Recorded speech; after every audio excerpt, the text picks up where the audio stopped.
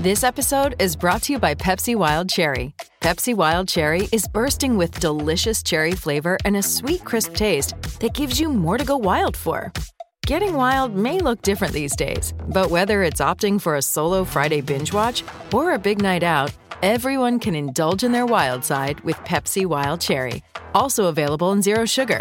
So grab a Pepsi Wild Cherry and get wild. Okay, round two. Name something that's not boring. A laundry? Ooh, a book club. Computer solitaire, huh? Ah, sorry, we were looking for Chumba Casino. That's right, ChumbaCasino.com has over 100 casino-style games. Join today and play for free for your chance to redeem some serious prizes. ChumbaCasino.com. No purchase necessary. Void where prohibited by law. 18+ terms and conditions apply. See website for details.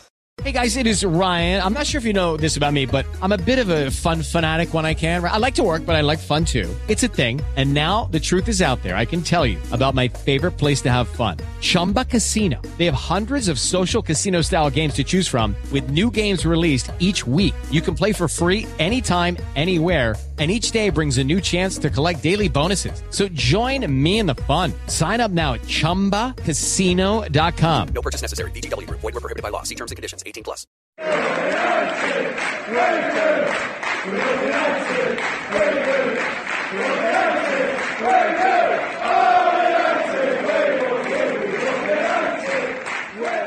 Hello and welcome to Season 4, Episode 35 of the Manchester United Weekly Podcast. My name is Jack Tate, back with another episode for you this week as we look ahead to one of the biggest games in recent memory at Old Trafford on Wednesday against Barcelona in the quarter-final of the UEFA Champions League.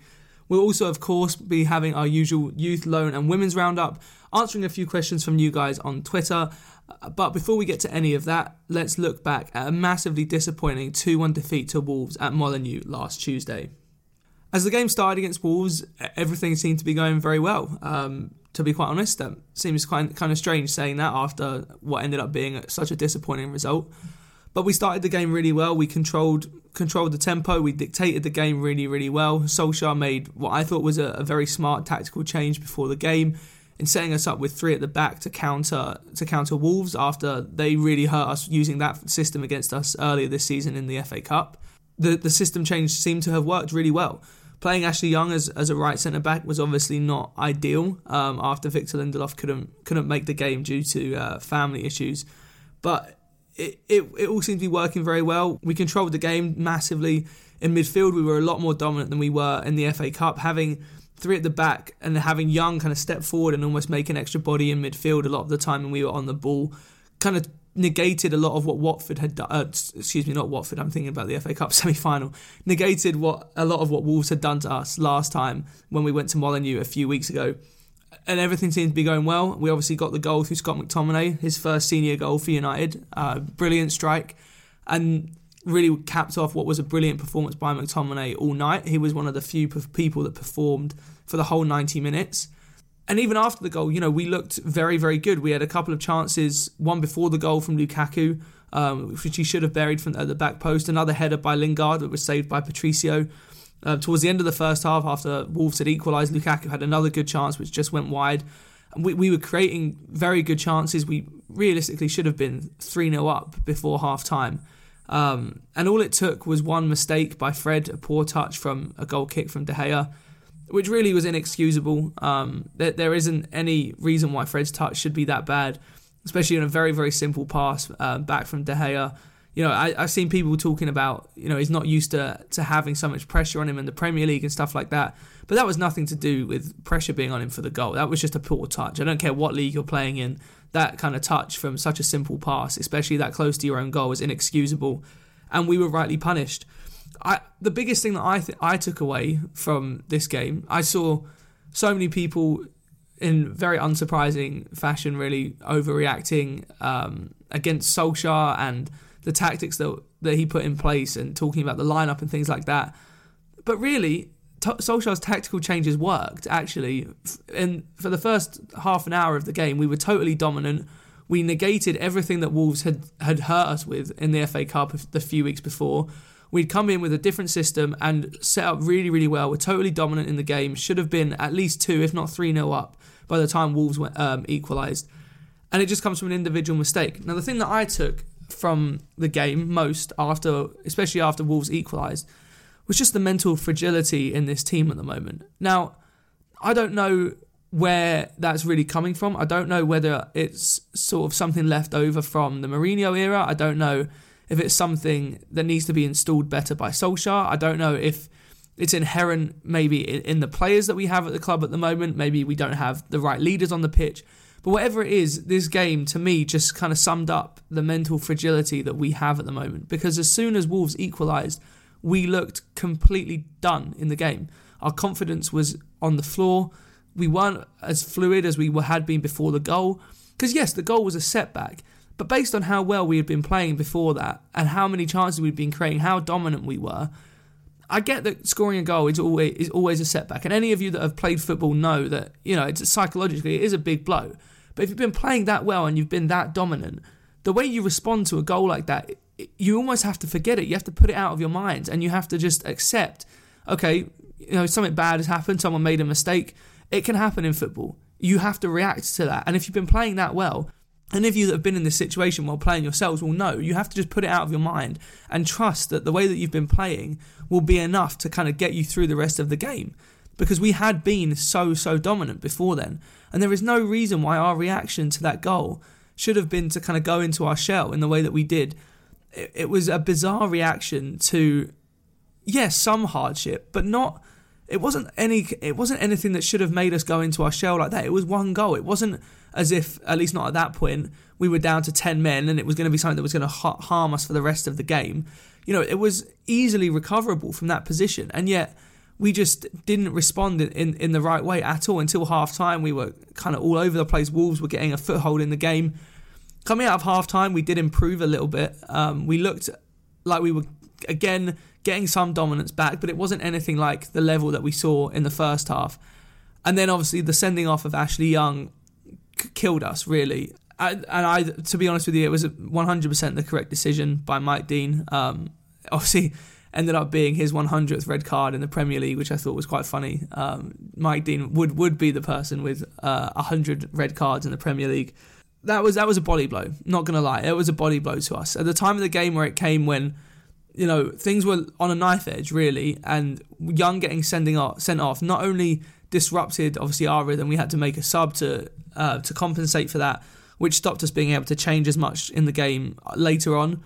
And obviously, it just meant that we were so fatigued. But even with 10 men, we were still playing okay. We were still creating chances. And then the absolute calamity that was Wolves' second goal. I mean, there's no other word for it in my mind. It was a joke. The defending and the goalkeeping for that goal is a joke. Smalling, Jones, De Gea are all massively at fault. I mean, Phil Jones's header was terrible in the first place.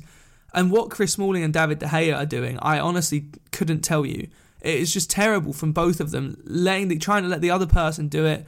De Gea turns his back inexplicably. I don't understand what was going through his head then. As a goalkeeper in that, I'm a centre-back in real life, and if I'm in that situation, I want my goalkeeper to come out and take charge of that situation. I want him to be diving headfirst into that ball. I want him to be taking charge in that situation, because realistically it should have been De Gea's ball in my mind.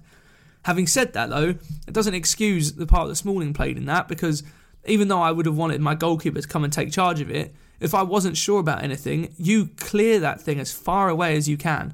I don't care what David De Gea should be doing. If I'm Chris Smalling in that situation and I'm unsure of whether De Gea is coming out for that, I swing a boot at it and get that ball as far away as I can. You can talk about communication and you can talk about, who should have got it afterwards, but get the ball as far away from the goal as you possibly can. It's very simple defending. It wasn't a particularly genius attack from Wolves. It was very simple. It was a cross into the box that should have been dealt with the first time by Jones, and 100% should have been dealt with the second time by either Smalling or De Gea. It wasn't like Wolves ripped us open at all. That was so disappointing to concede a goal like that. It's the kind of mistakes that we've managed to avoid under Solskjaer for large parts anyway, and it's why I'm not willing to sit here and criticise Solskjaer massively for that game, because I don't think he could have done much differently.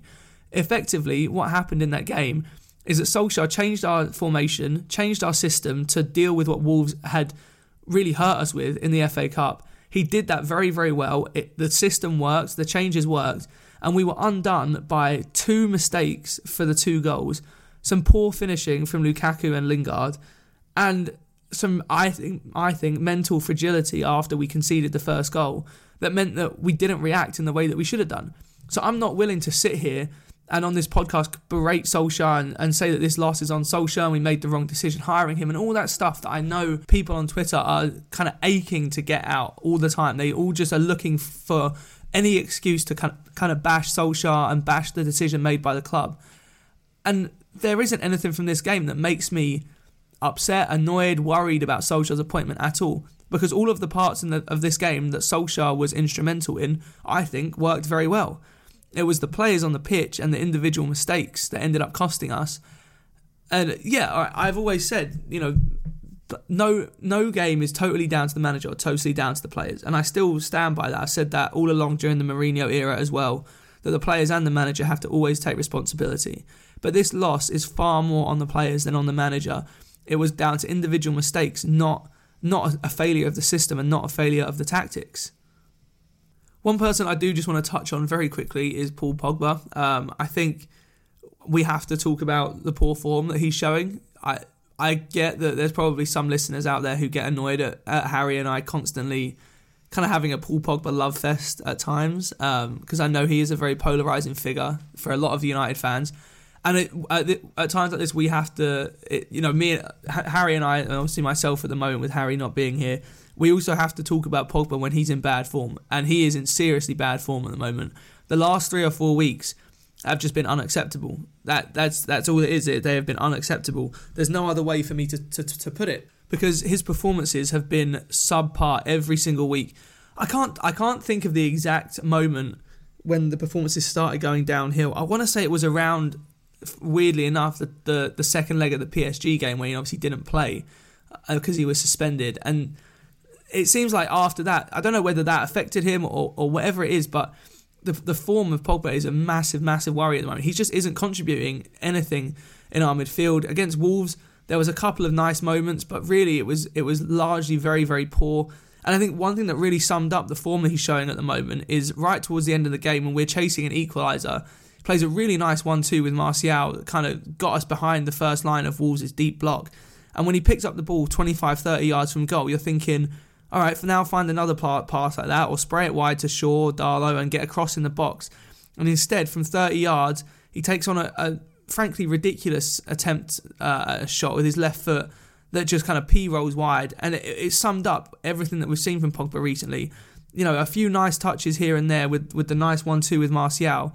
But ultimately, he's just not producing the goods that like he was in the first few weeks of Solskjaer's management. That was the major difference under Solskjaer in those first few weeks, was the consistency, first of all, but also the end product in terms of goals and assists. And we haven't seen that from him in the last, I would say, month or so now. And it needs to change. It needs to change very, very quickly, because we enter now a massive, massive month. There is so much that could change in the last month of the season for us. We obviously got a massive boost. I'm recording this on Monday, and we got a massive boost yesterday as Everton beat Arsenal 1-0 to kind of keep us in the hunt. We're now only 2 points behind Spurs and Arsenal in third and fourth, and all having now played the same amount of games. Because if Arsenal would have won yesterday, would have been 5 points back on the same amount of games, and that would have made it really, really tough. Now, only 2 points behind. We have some massive games to come, and we have to start picking up. Realistically, I don't think we can drop more than 2 points until the end of the season if we want to get top 4. Ideally, we wouldn't drop any points, but that's probably not going to happen. I think if we drop more than 2 points, we're probably out of contention for the top 4. That's how vital this last month is. We cannot afford mistakes like we saw against Wolves. We can't afford slip-ups like that anymore. This is it now. This is crunch time. These are the times you kind of live for as a player. And although I kind of hate the fact that I am so engrossed in a top 4 race, because this isn't what I want to be supporting for United. I don't want us to turn into Arsenal of the last 10 years, celebrating top 4 and top 4 being the be all and end all of our season. So I kind of hate myself for talking like this, but at this point, top 4 is the be all and end all of our season. I don't think we're going to get anything out of the Champions League realistically, although who knows. So top 4 is massively, massively important for us, not only just for this season, but looking ahead, trying in terms of the signings that we could possibly make next summer. We have to be in the Champions League. So it's the 8th of April now as I'm recording this. In the next month or so, it's going to define the next probably couple of years of this football club, because if we don't get Champions League football, we might struggle in the summer transfer window. Now, speaking of Champions League, let's move away from the Wolves game and look ahead to one of the most exciting games that I can remember at Old Trafford in a long, long time, against Barcelona on Wednesday in the Champions League. We all know how we got here, and we'd all love to relive a similar scenario to what happened in the PSG tie in the last 16. Hopefully, we can see some sort of replication of that on any level, which would be just incredible. Hoping for a much more positive first leg this time around. As much as I enjoyed coming from behind against PSG, if we could play a little bit better than that at Old Trafford this time against Barcelona, that would be great. But I just can't wait for the game. I said this on the last episode as well, that I can't remember the last time I've been so excited for a Champions League game. PSG was big. I was really excited for that game as well. But Barcelona is another level, not just because Barcelona are Barcelona. They are a European giant in the same kind of stature as us and Real Madrid. And so just playing them on any time is amazing. But I think what makes this game even more special for me is that this is the first time we've played them in a competitive 2-leg tie since the 2009 and 2011 Champions League finals, which personally I still haven't got over. I don't think I ever will get over them, the way that we were kind of played off the park in both of those games. And this is an opportunity for a little bit of revenge. Obviously wouldn't make up for those 2 finals, but it would go some way, I think, to kind of avenging those 2 awful defeats. Trying to think about the game tactically, I mean, you can't really look past Messi when you're playing Barcelona. That seems like a stupid thing to say. It's probably an unnecessary point to bring up, but I mean, the form he's in at the moment is just incredible. He took Barcelona to another win at the weekend, and he seems like he's at the peak of his powers at the moment. I'll be very, very interested to see if we have a plan specifically for Messi. We've seen teams in the past try and man-mark him.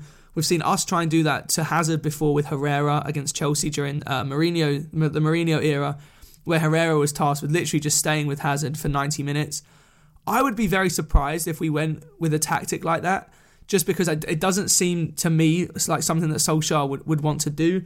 And I also don't think that we have a midfielder capable of doing that. I mean, to be fair, it's not even just that we don't have a midfielder capable of doing that. I don't think there is a midfielder or a defender in the world that would be capable of staying with Messi for 90 minutes.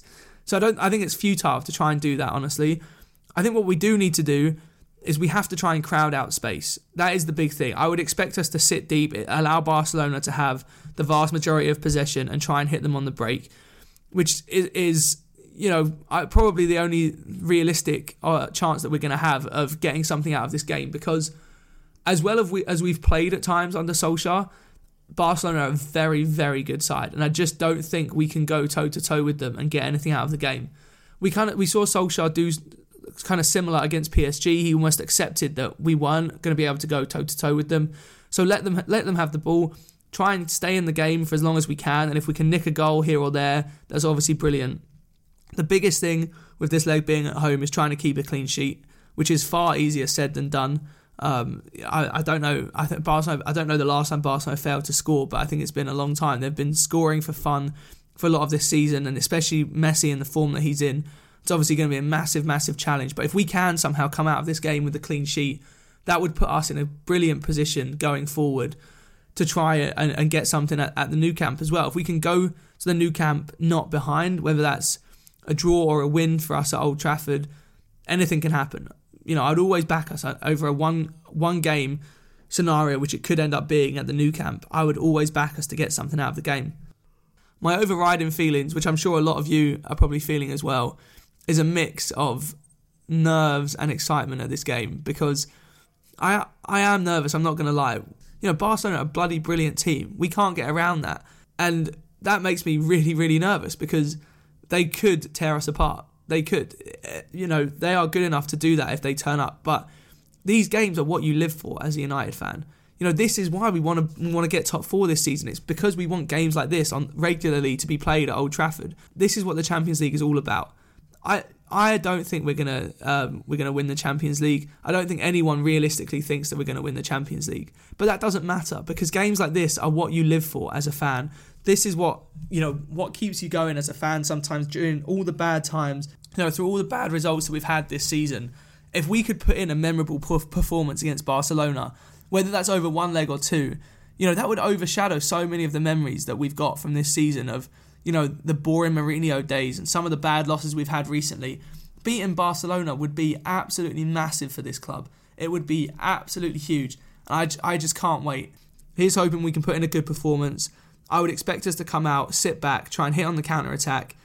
Hopefully we don't get 18 injuries again like we did in the first half against PSG at Old Trafford. And I would expect a front three of Rashford, Martial and Lingard. If Rashford is fit, because he had a little bit of a knock which kept him out of the Wolves game. I'd be surprised if Lukaku starts. I think we're going to try and go with pace up front and try and hit Barca on the counter-attack as much as we can. And I think Lukaku just doesn't really fit with that mould too well. The big decision for me is in midfield, whether you go with McTominay in midfield after his great performance against Wolves. I would be very tempted to do so, honestly. I was talking to some people on Twitter about this, and, realistically, I don't think Nemanja Matic has earned his place in the side at the moment. He has been very, very poor since he came back from injury, and McTominay has done really well whenever he's been called upon. In whatever role he's been asked to perform, he has performed it so well. And I would be very, very tempted to give him a go in midfield, because on the basis of what we've seen in the last few weeks, he is our best option in there over Matic at the moment. So I would go with McTominay in midfield. At the back, I'd expect our kind of standard back four at this point of Young, Smalling, Lindelof and Shaw. Don't have any major problems with that. I think, as much as I prefer Darlow in general over Young, I do think that Young's experience will probably help against Barcelona, and the occasion might be slightly too big for Darlow. Although it also wouldn't surprise me to see Darlow being started as a right winger instead of Lingard, to maybe add a little bit more defensive protection down that side. Although I hope that we don't do that. I hope that we do be a little bit more positive with the team selection and go with the front three of Lingard, Martial and Rashford. But whatever team we play, once that first whistle goes at Old Trafford, it's just going to be a really memorable night, whatever happens. Moving on to the youth, loan and women's roundup. There was no game for United's women's team this week, their last result being the one that I told you about last week, the 5-1 win over Spurs. They'll be back in action next week as they continue their quest to win the Women's Championship. United's under-18s and under-23s were both in action, however. The under-23s were held to a 1-1 draw at Old Trafford against West Brom. Marcus Rojo and Andreas Pereira both had a run-out for 45 minutes at Old Trafford. Nishan Burkhart's goal in the 20th minute gave United the lead before a Wes Hoolahan penalty in the second half paid United back, and it would stay 1-1 until the end. The under-18s were also in action as they suffered a heartbreaking 3-3 draw at home against Sunderland at Carrington. They were 3-1 up in the 79th minute before Sunderland got one back to make it 3-2 before a Sunderland equaliser in the 98th minute paid United back and meant that it was 2 draws for both of United's youth teams this week. Meanwhile, it was an incredibly quiet week for United's loan players, as all of Joel Pereira, Timothy Fosu-Mensah, Cameron Borthwick-Jackson and James Wilson all failed to get onto the pitch this week, as they were all either unused subs or not even in the squad for their respective loan clubs. So a very quick loan section this week, meaning we can move swiftly on to a couple of questions to end the episode from Twitter. The first question is from Sean at El Shaunawy, nice pun there, Sean, who asked, with all the mad potential United 11s rolling about for next season, who do you think are realistic targets for the club over the summer? There are 2 players that have been talked about a lot in the press in the last few weeks, and this should be taken with a big pinch of salt, because we all know, we've all seen that the press don't actually know as much as they like to make out. But the 2 that seem to have been talked about a lot are Jadon Sancho and Kalidou Koulibaly. Now, I would be over the moon with getting both of those. I think they're both very good targets. Sancho has obviously proven his worth both for Dortmund and for England in the last sort of 4 or 5 months with some brilliant performances. And not going to lie, getting one over on City with bringing in Sancho after he was sold by City would feel good, to put it mildly. Getting one over on them a little bit. Koulibaly is a centre-back that I absolutely love. any time I watch Napoli, not that I watch Napoli every week, I have to say, but every time I watch Napoli, I'm so impressed with Koulibaly. Defensively, he's so solid and he's so calm on the ball. I think he would be a very good signing for us. I would also like to see us try and make a move for Matthias de Ligt, but it does look like Barcelona are the clear favourites to sign him. Realistically, I would expect us to bring in 3 to 4 first-team players that are expected to start next season. I think whether it's Sancho and Koulibaly, I don't know, but I think right mid and centre-back definitely are the 2 areas that are kind of the most pressing that need to be sorted, and I would be very happy with those 2. I think they are kind of somewhat realistic, more so Koulibaly. Dortmund's president has come out and said recently that there is no amount of money that would make them sell Jadon Sancho.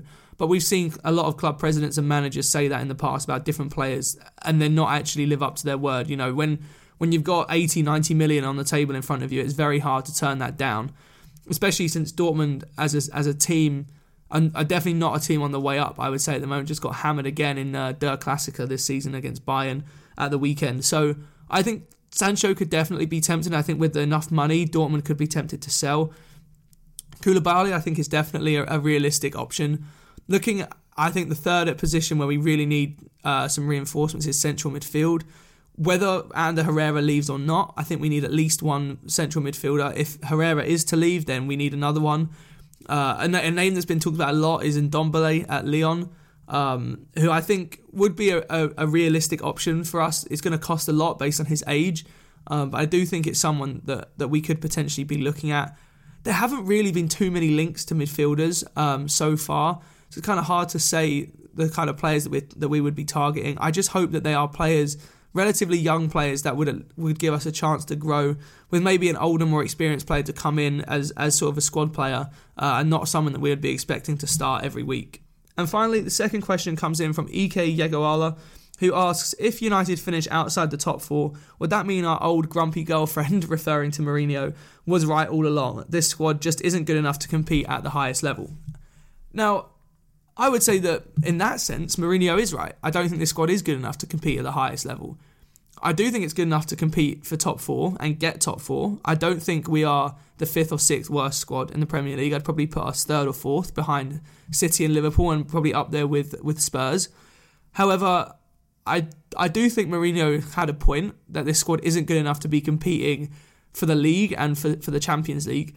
But does that make Mourinho right in a more general sense? No, because just because the squad isn't amazing, doesn't mean that he got the most out of it. As we've seen, ever since Solskjaer came in, we've played so much better, and Mourinho was a massive part of the reason why we were failing so badly during his last season. So I think yes and no to your question, EK. Yes, Mourinho is right, this squad isn't good enough to compete at the highest level, if by the highest level you mean Champions League and league titles, because it is good enough to be fighting for top 4, 100%. But no, Mourinho wasn't right that, coming 6th was all that he could get with this squad, because this squad is capable of far more than that, and that's what we're seeing now. Mourinho was just not getting the best out of this squad in any way. There probably wasn't a single player that you'd say was playing at their best under Mourinho, and that's a pretty serious indictment of a manager. And that's all that I really have to say. I don't really want to relive the Mourinho era too often. Now, that is all that we have time for on this episode of the Manchester United Weekly Podcast. I hope you all enjoyed it. I hope you're all getting very, very excited for the Barcelona game. I know I am, and I'm just hoping for, a memorable night at Old Trafford that will hopefully go some way to reliving that glorious night in 2008 when we actually did beat Barcelona over 2 legs in the semi-final on our way to winning in Moscow. So here's hoping we can replicate something like that. Thank you all very much for listening. I do hope you enjoyed. As always, please leave us a rating and a review on iTunes if you can. If you want to hear more from me, you can follow me on Twitter at UTDTate, T-A-I-T. You can follow Harry at HarryRobinson64 to hear more about what he's getting up to in South America. And if you want to follow the podcast itself, that is at UTD Weekly Pod. That's P-O-D at the end there.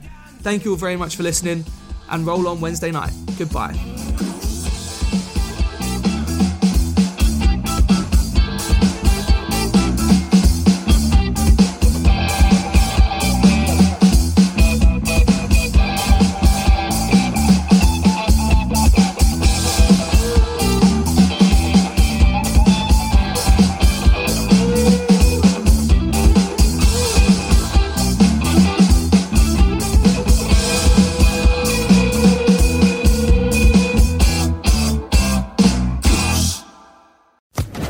Social Podcast Network.